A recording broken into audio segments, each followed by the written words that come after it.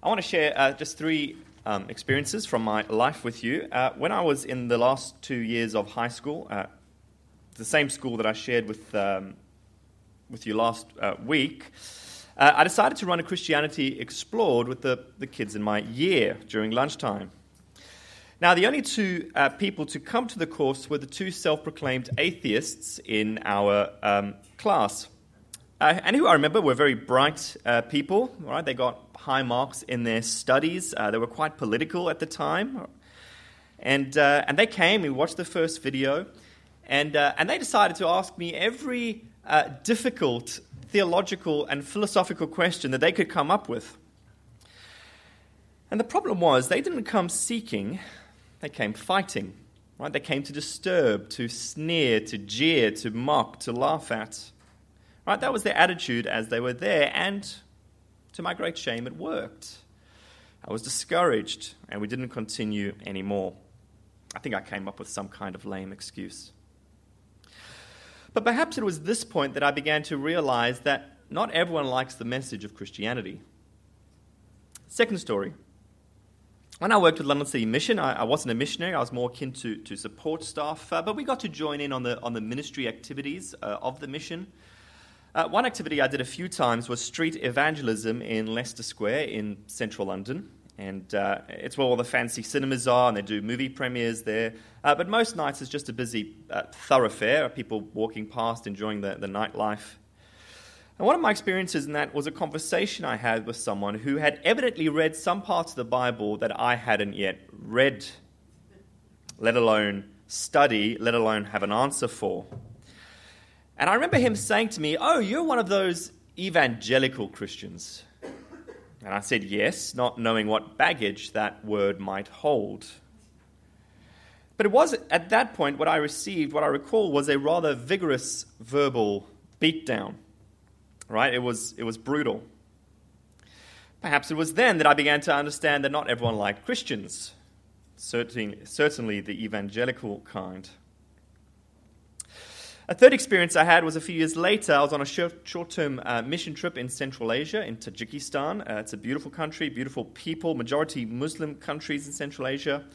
And we'd spent a week at first in Kyrgyzstan, and then took a rather terrifying flight over the mountains. And I say terrifying for two reasons. One, the cockpit door kept randomly just flying open and banging all the way throughout the flight. But more unnerving than that was the ice that was forming on the inside over the air conditioning units on the inside of the plane. If you're not a good flyer, that's a little bit... that caused you to be nervous. Anyway, we arrived at our destination. We had another 3-hour drive to go. We're running a youth camp. And we're taking a short break at a rest stop on the side of the road. And at this point, a secret police had come over.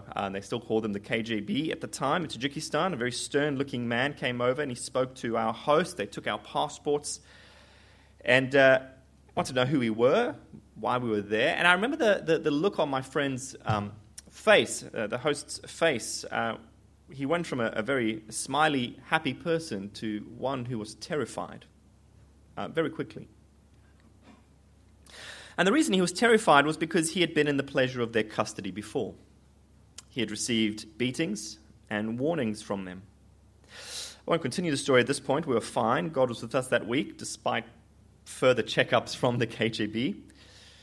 But perhaps it was at this point that I thought we could actually get hurt for believing and proclaiming Jesus. Well, we're in a sermon series in the book of Acts. In the last couple of weeks, we have seen the gospel being proclaimed, a crippled beggar come to salvation and his broken body restored. We've seen large crowds turning to God in repentance through faith in the name of Jesus. And it's all been a rather exciting adventure as we've journeyed along with the early church. As we saw last week, however, it's not all smooth sailing. We discovered that persecution is a uniquely strange bedfellow of the Christian life.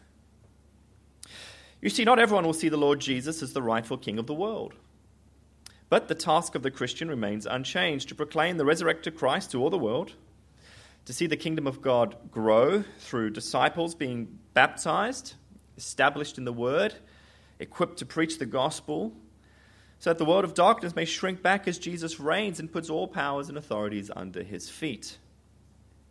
And the wonderful thing is that God has not left us alone to accomplish his mission.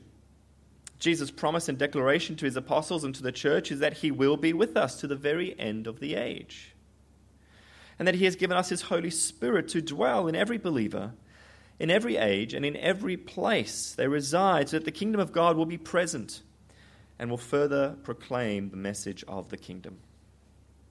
And so to every believer, he has given great resources to accomplish that mission. And so today we're going to see three gifts of God's grace to every believer that he has given us to aid us in that mission.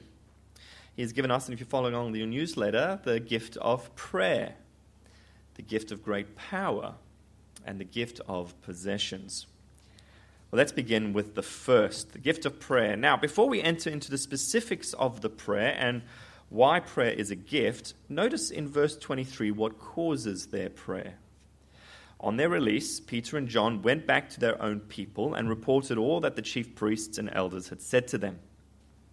So their prayer is in response to a great threat that is before them. The rulers have declared, no more preaching in Jesus' name. Stop, or else. Now, the previous passage didn't quite highlight what or else meant, right? It didn't spell out what would happen if they kept on preaching. It just repeats that the apostles, Peter and John, were threatened. But I don't think it takes a lot of imagining for us. These same rulers were responsible for the sentencing of Jesus to death in the very same place these apostles are threatened. It's a grave threat. It's a threat of death.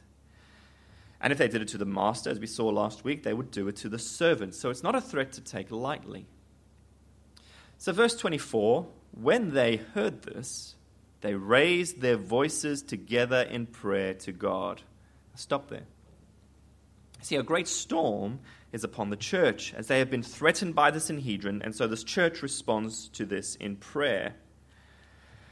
But in this prayer, it's not every man, woman, and child for themselves. Right? I've been in prayer meetings where it's every man, woman, and child for themselves, everyone praying individually together. Right? It's fun. It's chaotic. Right? It's fun. But that's not what's happening here.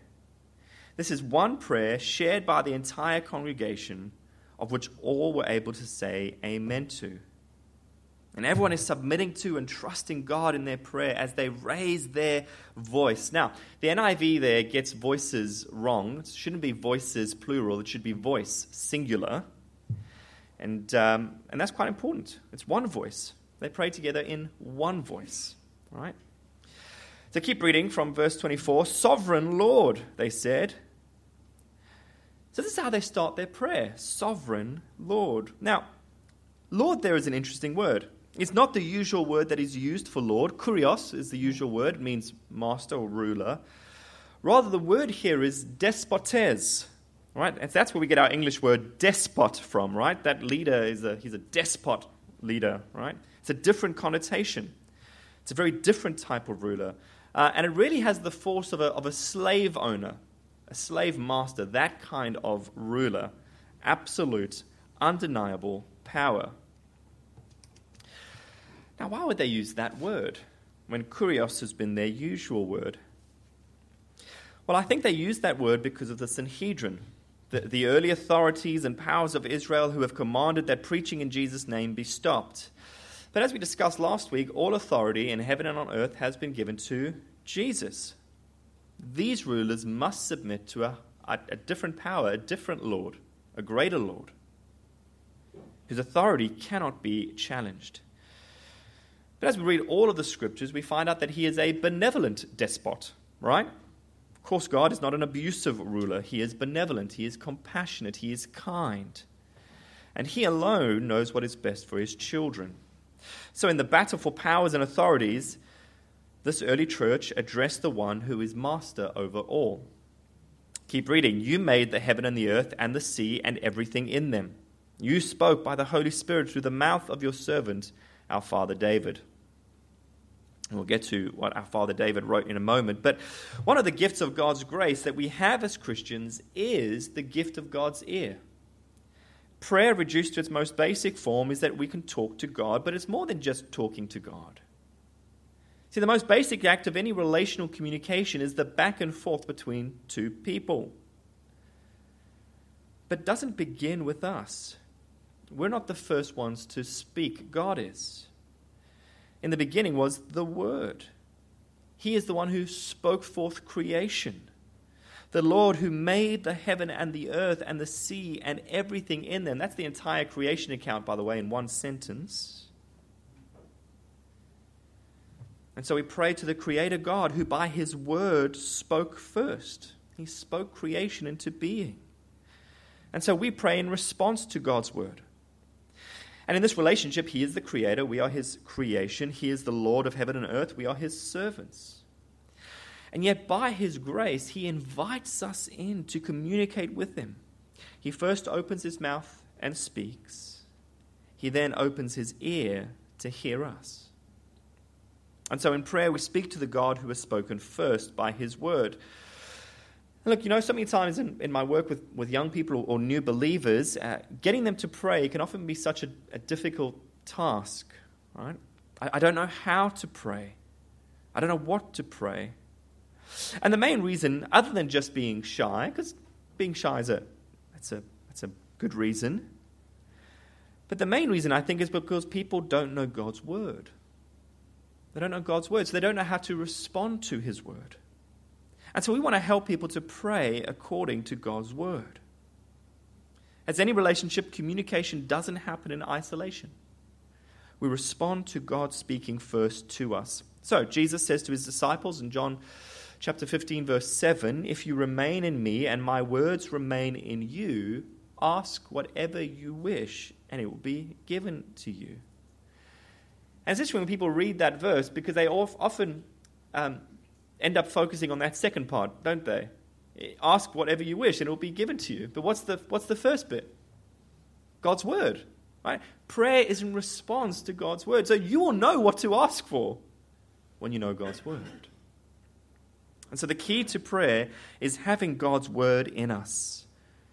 And prayer and God's Word are partners in ministry. God's Word tells us what to do, and prayer equips our hearts to do it, as in it we are reflecting and answering to His Word. So let's see how they pray with God's Word. After hearing all that has happened to Peter and John with the Sanhedrin, they pray using the words of David, Psalm 2. "Why do the nations rage and the peoples plot in vain? The kings of the earth take their stand, and the rulers gather together against the Lord and against His anointed one. Indeed, Herod and Pontius Pilate met together with the Gentiles and the people of Israel in the city to conspire against your holy servant Jesus, whom you anointed. They did what your power and will had decided beforehand should happen." Do you see there the knowledge of God's Word? That informed their prayer through their circumstances. Here are the nations, here are the rulers and the people who plot together against Jesus. But they take comfort in the sovereign Lord and His Word. These rulers did what God had ordained. They think they're in charge, but they're not. And God has graciously given us His ear. Let's use it. Let's not waste this great privilege. And look, there are many ways we can pray, and there are many things we can pray for. Let's see next what the early church prayed for during this great storm. Let's move to our next heading, the gift of power. Verse 29. "Now, Lord, consider their threats and enable your servants to speak your word with great boldness. Stretch out your hand to heal and perform miraculous signs and wonders through the name of your holy servant Jesus." So there's three requests there. The first thing is that God would consider their threat. Related to that He would enable them to speak the saving word with great boldness. And thirdly, that He would continue by His hand, to heal and perform miraculous signs and wonders in the name of Jesus. So let's start with the first, that God would consider their threats. To my mind, it is simply that. It's not a form of judgment. It's just that God would bear in mind their threats. They're simply telling God what has happened, and that He would take note of it. And notice that in that, they're not asking for easier circumstances or for the circumstances to be removed. Rather, Sovereign Lord, in these threats, let your kingdom come. Let your will be done. Secondly, then, they asked God to empower them to make the best use of the circumstances that he had given them to accomplish his work. So not escape from trials, but enabling. Right? God, enable us to work through these trials, to speak with great boldness despite the threats. And thirdly, they pray to God to continue to show mighty acts of saving power. Now, once upon a time, John had asked Jesus, "Shall we call down fire from heaven to destroy our enemies?" They're going to stop us from proclaiming Jesus. Is that what they pray here? No. Not fire, but grace. God, stretch out your hand, not of judgment, but of grace. Grace this world in the name of Jesus through mighty acts of saving power. They are asking for the power of God to be among them, not destructive power, but saving power. And for themselves, strength and boldness to withstand the arrows of the enemy, to stand strong against the roar of the prowling lion Satan, and to preach the name of Christ with power. Last week we quoted from Richard Wurmbrand, and one of the things he said, I'm going to skewer this quote, I can't quite remember what he said, but it was in terms of looking at our enemies with the love of Christ. Looking at them as going, this is my future brother. Right? This person who's beating me and torturing me, that's my future brother. And having that look on them instead of anger or hatred or wanting destruction. No, you want the grace of God on them so they would become your brother in Christ. So here's the challenge for us. The early church does not pray for protection when persecuted. Instead, they pray for power. So let's not pray for easy lives. Let's pray to be stronger men and women. Let's not pray for easy tasks that we think are in our ability to handle, but instead let's pray for power equal to the tasks that God has given us. Verse 31, after they prayed, the place where they were meeting was shaken, and they were all filled with the Holy Spirit and spoke the word of God boldly. Now this is the third time that Peter has been filled with the Holy Spirit. When Pastor John spoke on the filling of the Spirit at Pentecost, he used that illustration of a ship sailing, that first gust of the Holy Spirit at Pentecost that set the church in motion, and then of those ongoing gusts of wind. And we are in need, friends, aren't we, of those gusts of the Spirit of God throughout our ministries, throughout the good works that God has called us to do. And what is the result of this Holy Spirit filling? That they would speak the word of God boldly. You see, that was Peter and John's answer to the Sanhedrin, wasn't it? That they would obey God over men. God is big, they're small. And now we see here that the church has the same conviction. No threat from the religious rulers will stop the name of Jesus from being proclaimed. Look at verse 33. With great power, the apostles continued to testify to the resurrection of the Lord Jesus, and much grace was upon them all. We need this boldness today, don't we? Not a sanitized Christian faith of cultural acceptability, but a boldness that comes through the Holy Spirit as we humbly ask through this gift of prayer to pray according to the Word for the continued proclamation of the Word of God. And as we proclaim the gospel with boldness, people will come to see a marked difference in our lives. That mark, of course, being the power of the Holy Spirit who is changing us and transforming us into the likeness of Christ. Well, let's now move to our final heading and see the third gift of God's grace, a third resource that we have as Christians, and an opportunity for us to be Christ-like and show that marked difference, the gift of possessions. Now, really, the final gift of God to the believer is primarily the church, right? Other believers, one another. Believing Christians filled with the powerful Spirit of God who pray together with one mind, who have boldness to proclaim the gospel, but also a greater love for the kingdom of God than all the kingdoms of the world. Now notice that not a lot has changed since Pentecost. Although Peter and John have been arrested, thrown in prison, tried by the highest court in the land, the church hasn't lost any of its passion from the first Pentecost. So verse 32, all the believers were one in heart and mind. No one claimed that any of his possessions was his own, but they shared everything they had. Right, we saw this exact same behavior at Pentecost. And now, at the very first storm to hit the church, nothing shifts, nothing changes. They are united in their love for God and their love for one another. Now, one of the ways we love each other is by meeting the needs of other Christians. The early church had a profound view of their possessions. Now, we need to understand what's going on here before we say anything else. In chapter 2, verse 47, we see that the Lord added to their number daily those who were being saved. At this point, we don't have accurate numbers for the church, right? They started counting, but we've kind of lost count at this point, right? The church is growing, and not every new believer had need, but there were those who did. There were likely a number of converts who had traveled to Jerusalem for festivals and feasts, and for them to stay in Jerusalem, to be devoted to the apostles' teaching and to the fellowship and to the breaking of bread for an extended period of time.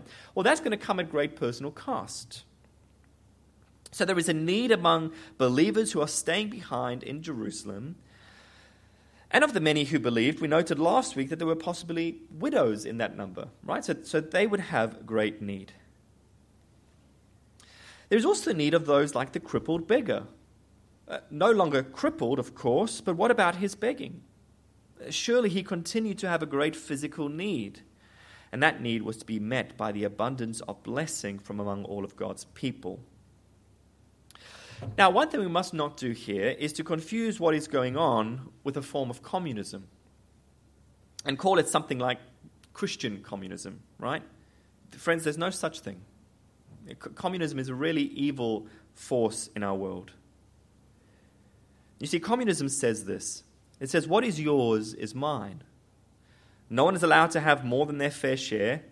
And so we're constantly looking at what other people have and desiring that. And communism always ends up taking by force from others. That has always been the case. And by the way, there's 2 biblical commands against that, by the way. Don't steal. Don't covet. But Christian generosity says something different. It says, what is mine is yours. As we have received, we give. No one's taking anything from us. Rather, God in his goodness is giving us, not taking from us. You see the difference? It's recognizing the great gifts that we have from God to give. And so the idea here that no one claimed any of their possessions as their own is not the same as believers renouncing all their possessions, nor is it the same as the church as an entity forcibly taking their possessions from other believers. We know that because of what happens next week with Ananias and Sapphira. And we're going to read about that. John's going to be teaching on that next week. But there was clearly an understanding that what they owned was theirs to do with as they pleased. Rather, the attitude of the early church to their possessions was in response to the generous gift of God to them. Freely we have received, and so freely we give, so that no one among the body was without need. Verse 34, there was no needy persons among them. For from time to time those who owned lands or houses sold them, brought the money from the sales, and put it at the apostles' feet, and it was distributed to anyone as he had need. So these were voluntary actions by individuals who themselves experienced the grace of God and the Spirit of God moving their hearts and hands to be generous among the church. Not everyone sold everything. See, from time to time as needs arose. When the assembly of believers needed something, the Spirit of God, through the faithfulness of individual believers, released possessions to fill the need. Now, we want to be careful about some principles here. Firstly, I am not an apostle. Please don't sell your homes and lay them at my feet. Now, I say that somewhat jokingly, but there are people in the world today who claim the title of apostle and who misuse texts like these for great personal benefit. Secondly, the needy persons here are not outsiders, right? They are first and foremostly Christians who have come to Christ. They are people who have understood their sin, they've repented, they've entered the kingdom as citizens. But wouldn't the kingdom of God be a sad place if many of our brothers and sisters who had experienced the grace of God that we've experienced were walking around the kingdom with great physical need that could be met in an instant by the body of believers? Thirdly, what is being described here is a spirit of giving. We're not being prescribed how to give. There's no tithe percentage. There isn't a tax on wealth. There's no negative talk about those who had great possessions. Rather, the Holy Spirit is at work among all the believers, and giving has become a blessing, not a burden. And so it's our great privilege to give to brothers and sisters who are in need. And because of their unity, people were more important than possessions. Now, next week, John's going to cover the very interesting story of Ananias and Sapphira and their greed and their hypocrisy and their lying. And in that, John's going to share some principles from giving from Scripture, because there are buts involved. Right? It's not as simple. There are buts involved when it comes to supporting others. For example, the Christian who is able to work but refuses to work is not to be supported by the church. Because what they're doing is they're refusing to use the gifts that God has given them, and therefore what they are doing, is they are taking from the kingdom rather than giving to the kingdom. You see? So John's going to speak into that a little bit more next week, but here now we have an example for us of Christian generosity from one individual. Look at verse 36 and 37. Joseph, a Levite from Cyprus, whom the apostles called Barnabas, which means the son of encouragement, sold a field he owned and brought the money and put it at the apostles' feet. So lastly, we're introduced to Barnabas. It's the son of encouragement.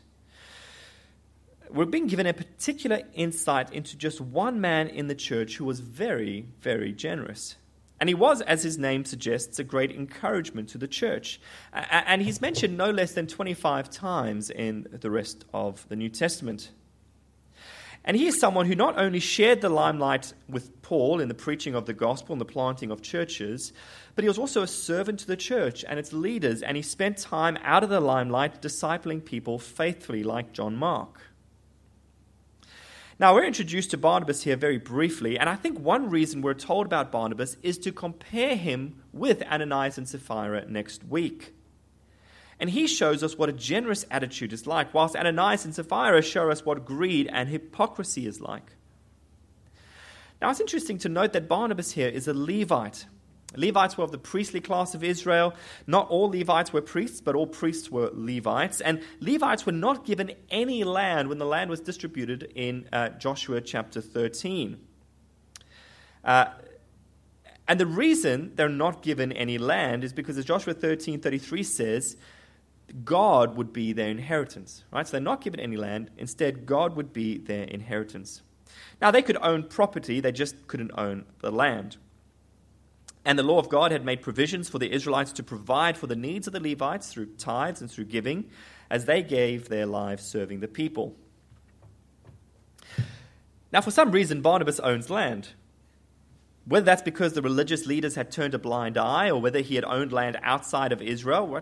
He's from Cyprus, but whether that makes a difference according to Scripture, I'm not quite sure. But what we read here is nonetheless the result of the Spirit of God at work in this individual. He sold his field and the proceeds given directly to the work of the apostles and ministry among the people. Now, 2 Corinthians chapters 8 and 9 would be a really helpful read here if you want to follow up more on this. But very briefly, Paul writes in 2 Corinthians chapter 8, verse 7 to 8, "See that you excel in the grace of giving. I am not commanding you, but I want to test the sincerity of your love by comparing with the earnestness of others." Well, who are the others that Paul was talking about there? He was talking about the churches in Macedonia. They were persecuted, they were poor, yet they were extremely generous. So again, Paul's not commanding giving. There is grace here, but he wants to test their sincerity. If poor and persecuted Christians can give, why can't you? Something that sticks so clearly in my mind, Dawn and I used to go on yearly mission trips to Lesotho. We actually never went together. She kind of went before we even met and were married, and then I started going. And so we've got some mutual friends there who are missionaries. They planted a church among the villagers there, and it's a really wonderful service to be a part of. And the service lasts the whole day, right? None of this coming to church for an hour nonsense, right? Lasts the whole day. And many of the folks are traveling by foot 1 to 2 hours from the various villages across the mountains.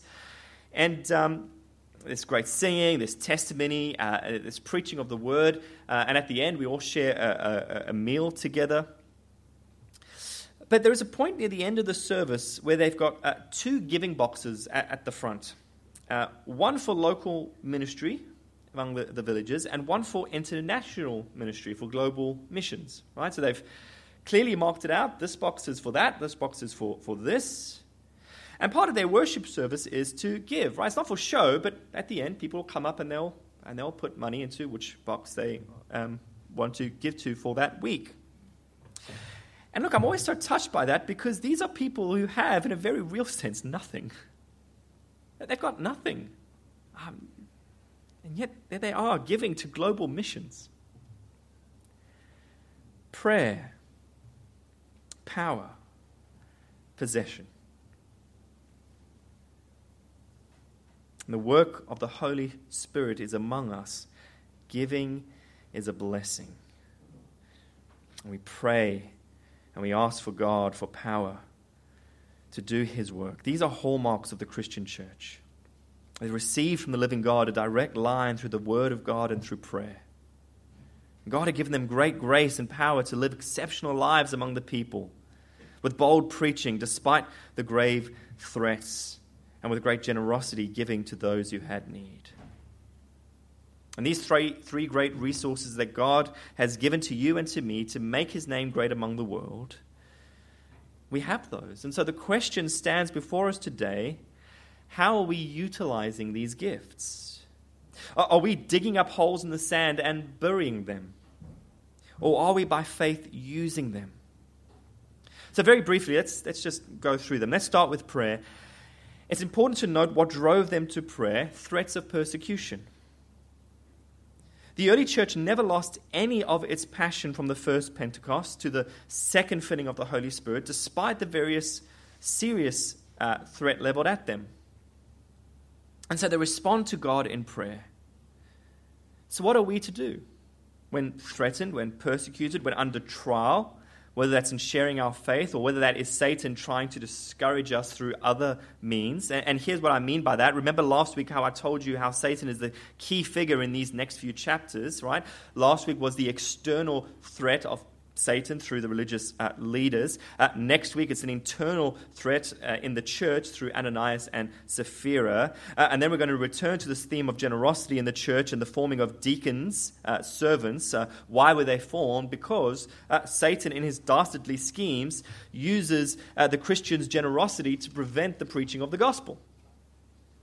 And so this passage helps us to answer that question. What do Christians do when under trial? We pray accordingly, with the word of God on our lips. And the challenge for us, I think, is to make sure that that what we are doing requires us to pray. That requires us to be going to God and relying on Him. Because we know it to be true, don't we, that when things go well, we forget God. When things go bad, we quickly run to God, and maybe in that we're cheeky enough to ask God, why is He letting these things happen to me? Well, maybe as a reminder for us to rely on Him, the sovereign Lord, the creator of the heavens and the earth, the fish and the sea, the birds and the sky, of whom He knows every single one. As churches in Wagga, we're planning for John Dixon to be here next year with some evangelistic messages. Let's be praying for that. It'd be great if someone in the church would like to see that as their particular ministry over the coming year. To organize prayer meetings for the church and to invite other churches to come and pray with us. Now, of course, related to prayer is what they asked for, and that was great power to do what God has given them to do. Friends, let's not forget that we have not been saved to live our lives like the lost. We live to proclaim life to the dead. Perhaps we ought to pray for that passion. Oh, may the Spirit of God fill us mightily and equip and enable us to use the freedoms we have to proclaim the gospel of Jesus. Remind me, what's today called? That we are... Religious freedom. Today is Religious Freedom Day, and I didn't actually plan to talk about this, but we've been encouraged as churches to be praying through this. That our governments, our leaders in charge, would consider heavily the freedoms of the church, that we might continue to proclaim the gospel, even if in that there are some uncomfortable messages for the world. We need to pray for that boldly. And the Spirit of God fill us to be single-mindedly devoted to that great cause. And then let us look around to one another. Jesus says, the world will know that you are my disciples if you love one another. It's no good us being bold and preaching the gospel and having those very difficult conversations if the world then looks at the church and we actually don't like each other. Right? And firstly, as Christ forgave you, that you forgive those in the church who you believe might have wronged you. And secondly, as Christ has been generous with you, likewise be generous with others in this church. And let's think about our missionaries. Let's think about future missionaries from this church. Isn't that exciting? We might have some future missionaries leaving our church. Another opportunity for us to partner with the gospel going to the world. That's why it's a blessing to give. Now to end, when we arrive at ought statements, right, things that we ought to do as Christians, right, we ought to pray, we ought to pray for power, and we ought to give. It's important that we look to Christ because we can't do this by ourselves. We can't do these things without God's help. We need to look to Jesus as our leader. You'll notice that this passage calls Jesus the Holy Servant 3 times. The Holy Servant. He is the one and only one who could serve the despot God perfectly. He is the one who went to his death that our sins would be forgiven. As the writer to the Hebrews says, therefore, brothers and sisters, since we have confidence to enter the most holy place by his blood, by a new and living way opened for us through the curtain, that is his body, and since we have a great priest over the house of God, let us draw near to God with sincere heart and with full assurance that faith brings, having our hearts sprinkled to cleanse us from a guilty conscience, and having our bodies washed with pure water. Let us hold unswervingly to the hope we profess, for he who promised is faithful. And let us consider how we may spur one another on towards love and good deeds, not giving up meeting together as some are in the habit of doing, but encouraging one another, and all the more as you see the day approaching. Let's pray.